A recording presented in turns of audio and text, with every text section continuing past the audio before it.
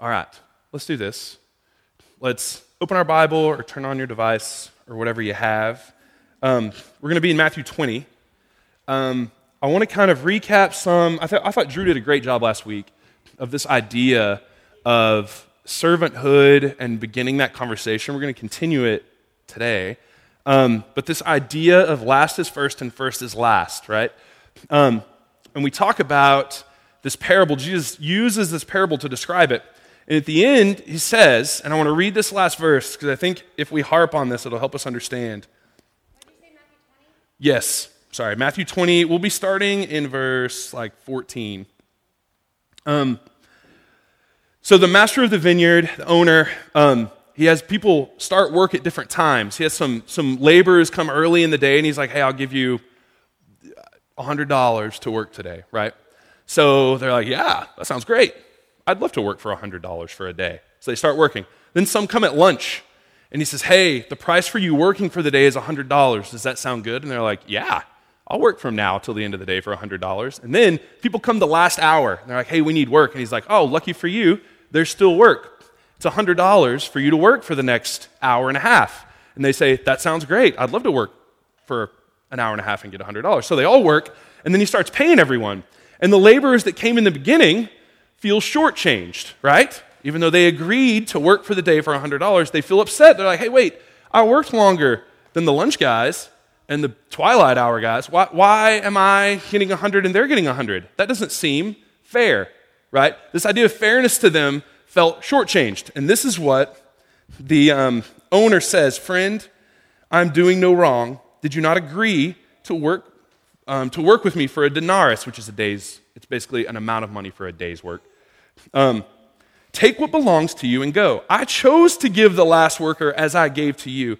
Am I not allowed to do what I choose with what belongs to me? And here's the one I think that hits us right home, or right at home. Or do you begrudge my generosity? Do you begrudge my generosity? Because really, our assumed fight for fairness, no, I just want what's fair. It's not fair that I got what was coming to me, but so did they. Really, it's begrudging someone's generosity.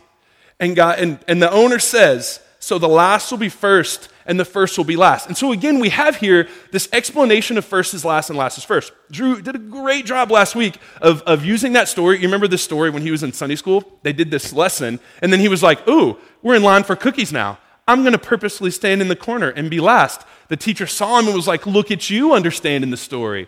You're now moved up to first in line, Drew Schutz, you beautiful man. With his blonde little kid hair looking like Noah, being like, oh, it's okay, no cookie for me, right? That's, I'm sure, exactly how Drew, sad-faced and all, you know what I mean? I'm doing this for the good. So he gets his cookie first. That's not what this means, right? It doesn't mean a juxtaposition. That's not what first is last and last is first means. That's what it reads, but that doesn't mean one day, when all is said and done, Brian will be the worst pedal steel player in town and I will be the pedal steel man of the place, right? If there were a worst pedal steel player and a best pedal steel player, that's about what it would be like. That doesn't mean we just switch roles. That doesn't mean that you're supposed to try to suppress any talent, skill, ability, or charisma you have so that you can be put down so later you get exalted. That's not what it means, and that's not the intention of the story. The intention of the story is to say the kingdom of heaven just doesn't work like it does here. Power, authority, manipulation, placement, that's not a part of the kingdom. So first is last and last is first. It's saying you might as well be last, you might as well be first. It doesn't matter. We're not going to begrudge the king's generosity. That's the intention of this. And then Jesus is going to take it further, and we're going to see it in another way that it hits home to me as a parent. And if you're not a parent, it's still very fitting, so no worries here. But let's keep reading. And they have this conversation. And as Jesus was going up to Jerusalem, why is Jesus going to Jerusalem, by the way? At this point in the story, what's happening? You can say, don't hold it in. Yes. This is about a week to 10 days left in Jesus' life. Not everyone understands this. obviously, from the story we're going to tell. But Jesus is going up to Jerusalem to finish what has been started, okay? That's what Jesus is doing right now. And as Jesus was going up to Jerusalem, he took the 12 disciples aside, and on the way he said to them, "See, we are now going up to Jerusalem, and the Son of Man will be delivered over to the chief priests and the scribes, and they will condemn him to death and deliver him over to the Gentiles to be mocked, flogged, and crucified, and on the third day raise." Jesus telling them this is different than us reading it. We read that and we're like, yeah, we know that's happening. It's like Matthew 20. There's only a few more chapters. The story's got to happen sometime. That's why we started this one, to read about this, right? They don't understand the end of the story. Jesus has already twice told them in a different way that he has to go and sacrifice himself, give his life, right? He said this a few times. One time they completely don't understand. They're like, oh, that sounds good. Awesome. I don't, this must be a metaphor. This is very strange to us. The second time, they're greatly distressed because he says it again and they're like, oh, this is not good. Now we're hearing this again. Surely not. Let's make sure we keep this from happening. This time, we actually hear in detail what happens to Jesus. At this point, he says, no, it's not just the Jews that are going to put me to death. They're going to hand me over to allow me torture, shame, and crucifixion. Now, crucifixion was a frightening thing in this day. Everyone would have seen that on the road to somewhere, and it's purposefully cruel to make a point. And the flogging part is actually being tortured. It's not, it's just this little punishment and then you move on with your day. It's a purposeful torture to shame someone and to create authority for everyone watching, right? So Jesus is saying, I am going to be used by these two cultures of people that I've told you were coming to save and to change, and I've told you to be the least of, and I've told you to sacrifice for, and I've healed them all, and now what's going to happen is we're going to go together and they're going to do their worst to me. That's how this is going to go. And their response here is so telling, I think, of them and of us. So Jesus says that to them. Here's their response. Then the mother of the sons of Zebedee came to him with her sons, kneeled before him, and asked something. And he said to her, well, what is it that you want? And she said to him, say that these two sons of mine are to sit, one on your right hand and one on your left in your kingdom. And Jesus answered, you do not know what you're asking. Are you able to drink the cup that I am about to drink? And then the sons said to him, we are able. And he said, oh, you might drink the cup, but to sit at my right and my left is not mine to grant, for it's those who have been prepared by the Father. And when the 10 heard it, they were indignant with the two brothers. But Jesus called them over and said, you do not know what you speak. You know that the rulers of the Gentiles lord it over them, and their great ones exercise authority over them. I'll just pause. Jesus tells them this thing that's about to happen within a week or so. What is their concern? What is their response to their best friend, their rabbi, their like brother here? What is their response? What?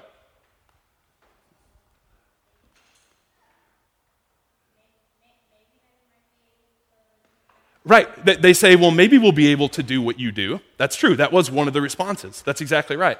What else? What is the mood there that's going down, though, when Jesus says this to them? What's their concern? Status. Absolutely. This mother comes, her two grown-ish children in tow, and says, Jesus, please do this for me, right? Have my son sit on your right and left. Jesus says, no, that's not what we're doing here right now. That's not being discussed here. And then the other disciples are mad at them for wanting to sit at the right and the left, right? How dare you? You're trying to get at the right and the left. You're trying to, what is this? What is this concern? At the height of Jesus' angst right now, they're about to walk into Jerusalem, and he's going to weep over it and say that, oh, you just weren't willing to be loved and served by me. And his disciples are still squabbling trying to decide who has the most power, right? That's who they are. That, unfortunately, is who we are. And let's talk about this mother real quick. Let's give her, let's apologize for the mother for just a second. First of all, she must love her kids somewhat, right? She wants them to sit at the right and the left, right? Probably. Wants what's best for them, we'll say that. And that's the best. That sounds pretty good, right? In her head, the best things that could happen to her two sons are this, right? We would probably say it's normal for a mom to want the absolute best thing for her sons, right? But Lily knows this. She wants the best things for Asher and Tovin. Wants the best for them. She also seems to believe that Jesus is going to have some sort of kingdom, that he's not just this substitute rabbi for a minute, that he's not just going to be like leading an uprising against Rome.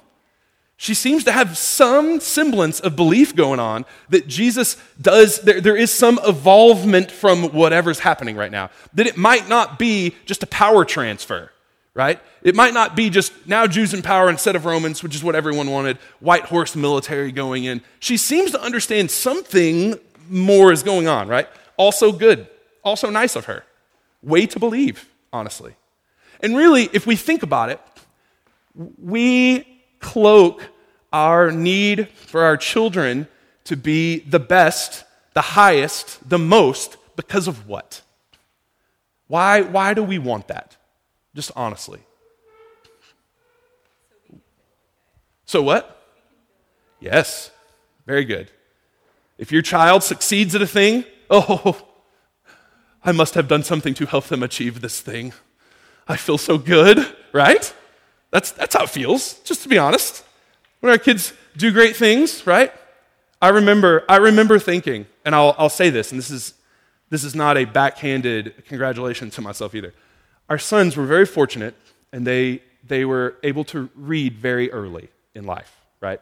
They read before kindergarten, and that was nice. Do you know what was also nice? Have everyone telling us it was nice. I'll be honest. And to feel like, I'm glad we did all that reading to them, as if that did it. As if it was because we were able to shape their minds as babes and put reading within their hearts and minds. That they did that on their own. That's something they did, that they had control over. Hold on, son. That they had control over, they were able to do, and they did. But to us, it felt delicious. Felt delicious. It feels delicious when our kids win. But you know what's true? If her sons are sitting on the right and the left, do you know what that means about the other 10 sons? They're not. When we have winners, we have people that don't win, right? When we have a kid that's the best hitter on the field, you have everyone else that's not. We want so badly to have a first and a last. We want so badly to manipulate the order of things and have our people we love higher than someone else. We don't want them to just do their best. We try to convince ourselves we do, and we tell them that's all they need to do. But damn, if it feels good when they win, It does. Hits a different part of us, a different carnal area of us that needs to be a something bit proud of something else. And that's what this mom is speaking to the human condition. No, I want first. I don't care that means no one else is first. That's what I want. We do it too. We have this unique false humility about ourselves where we make sure our humility is seen by others, right? Jesus talks about this when he says, the people, the rich, they love to give alms in public, right? And make their change loud as it falls into the cup. Oh, look at what they're doing. Now, is giving to the poor wrong? No, it's a really good thing they're doing. They're doing it in a way because they know what it means for them. They look good. And I think so much of our life is based around us having status, having a symbol of goodness, having a family that's together, it's very put together, having the best something, having the newest blank. But the reality of that is, oftentimes when we do that, we create winners and losers. We further the society and this system of needing to achieve, of needing to climb, of needing to be better. Again, not wrong to excel at something because you are gifted at something. It's always the heart behind it. It's always the intention behind it. We want to be the best because we want people to say we are. We want the handshakes from that. We want them to talk about us around their dinner table. We want people to want to be like us, want them to be like your kid. We love that. And the sad part of this is what that need did to this group of 12 friends. What did it do to them? Were they like, good job, brothers. You just want what's best. You just want to succeed and achieve. We like that. Good game. We're proud of you. We hope you get first and second also. That'd be great. Is that what they do? No, they're indignant. Makes them furious that the brothers want to be first and thus have them not have a seat at that table, right? That's what it does to all of us.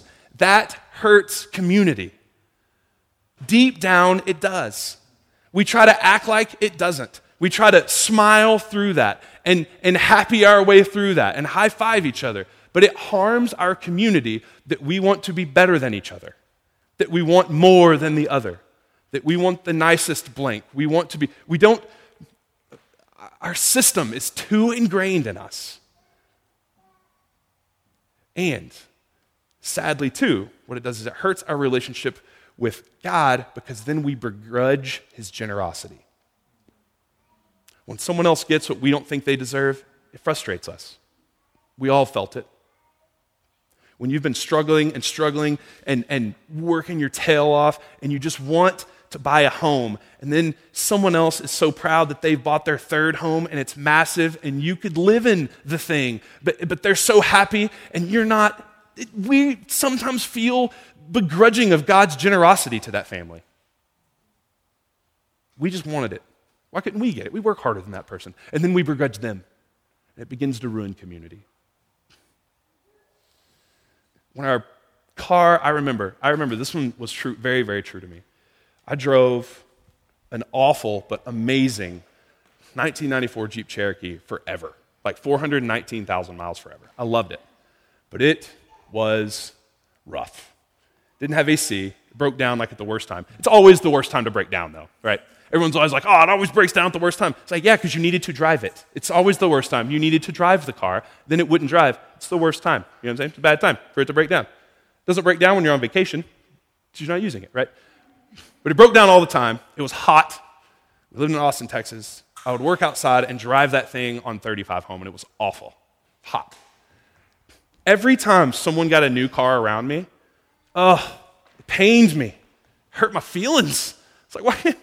I'm working my tail off. Why can't I do this? I want a car that drives one day. Like, I want AC in my vehicle. And I was not happy for them. I would pretend to be, oh man, I'm so glad you got that fourth car in your family. That's so exciting for you. AC works amazing, good. Oh man, power something, awesome. Does it have an engine that runs every time? Yay. But I begrudged God's generosity. Because it was owed to me too, right?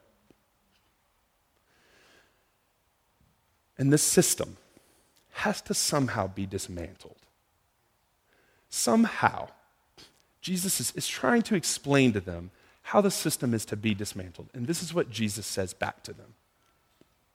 But Jesus called them over. This is when they're indignant with each other, having problems now in their community because of a mom that wants her two boys to have the best status. This is what Jesus says. Calls them over to him and said, You know the rulers of the Gentiles, they lord it over them. And the great ones exercise authority over them. It shall not be among you.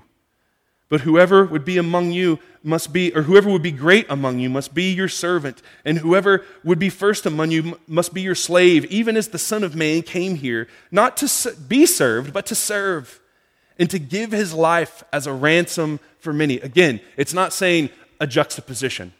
It's not saying purposefully lose all the things that you've worked for and gained. It says, no, though, be a servant to others. Be a slave of their needs. It's that idea of let no debt be outstanding except this debt of loving deeply one another. And then he says, just be like me. He says, just for once, look and walk with me really. Don't just listen to my teachings, but do them with me.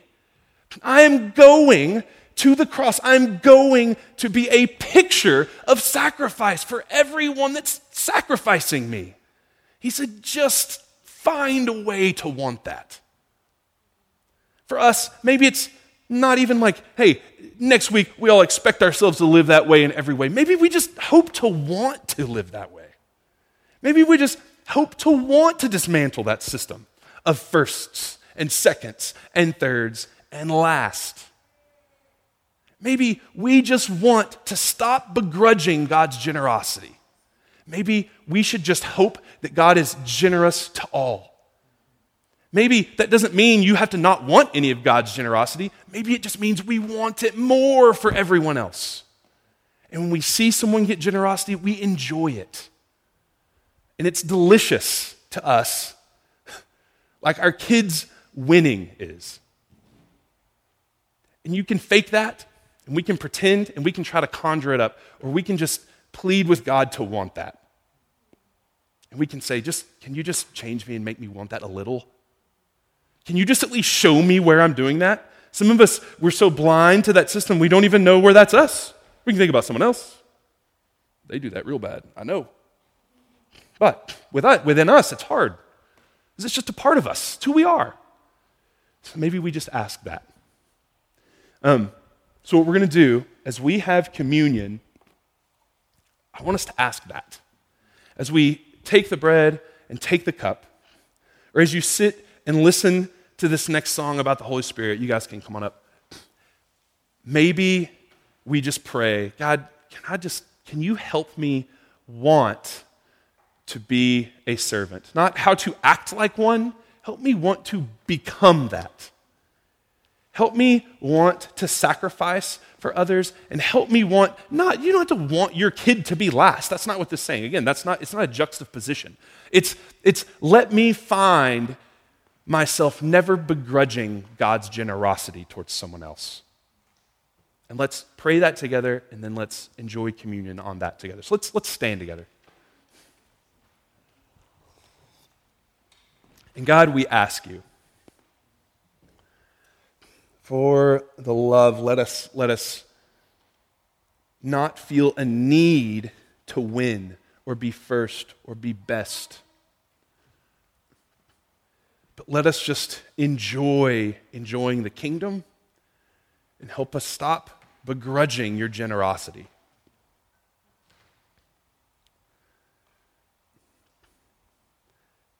Help us to somehow want to take on your life, take on your care and love, and do and live as you live. In Jesus' name.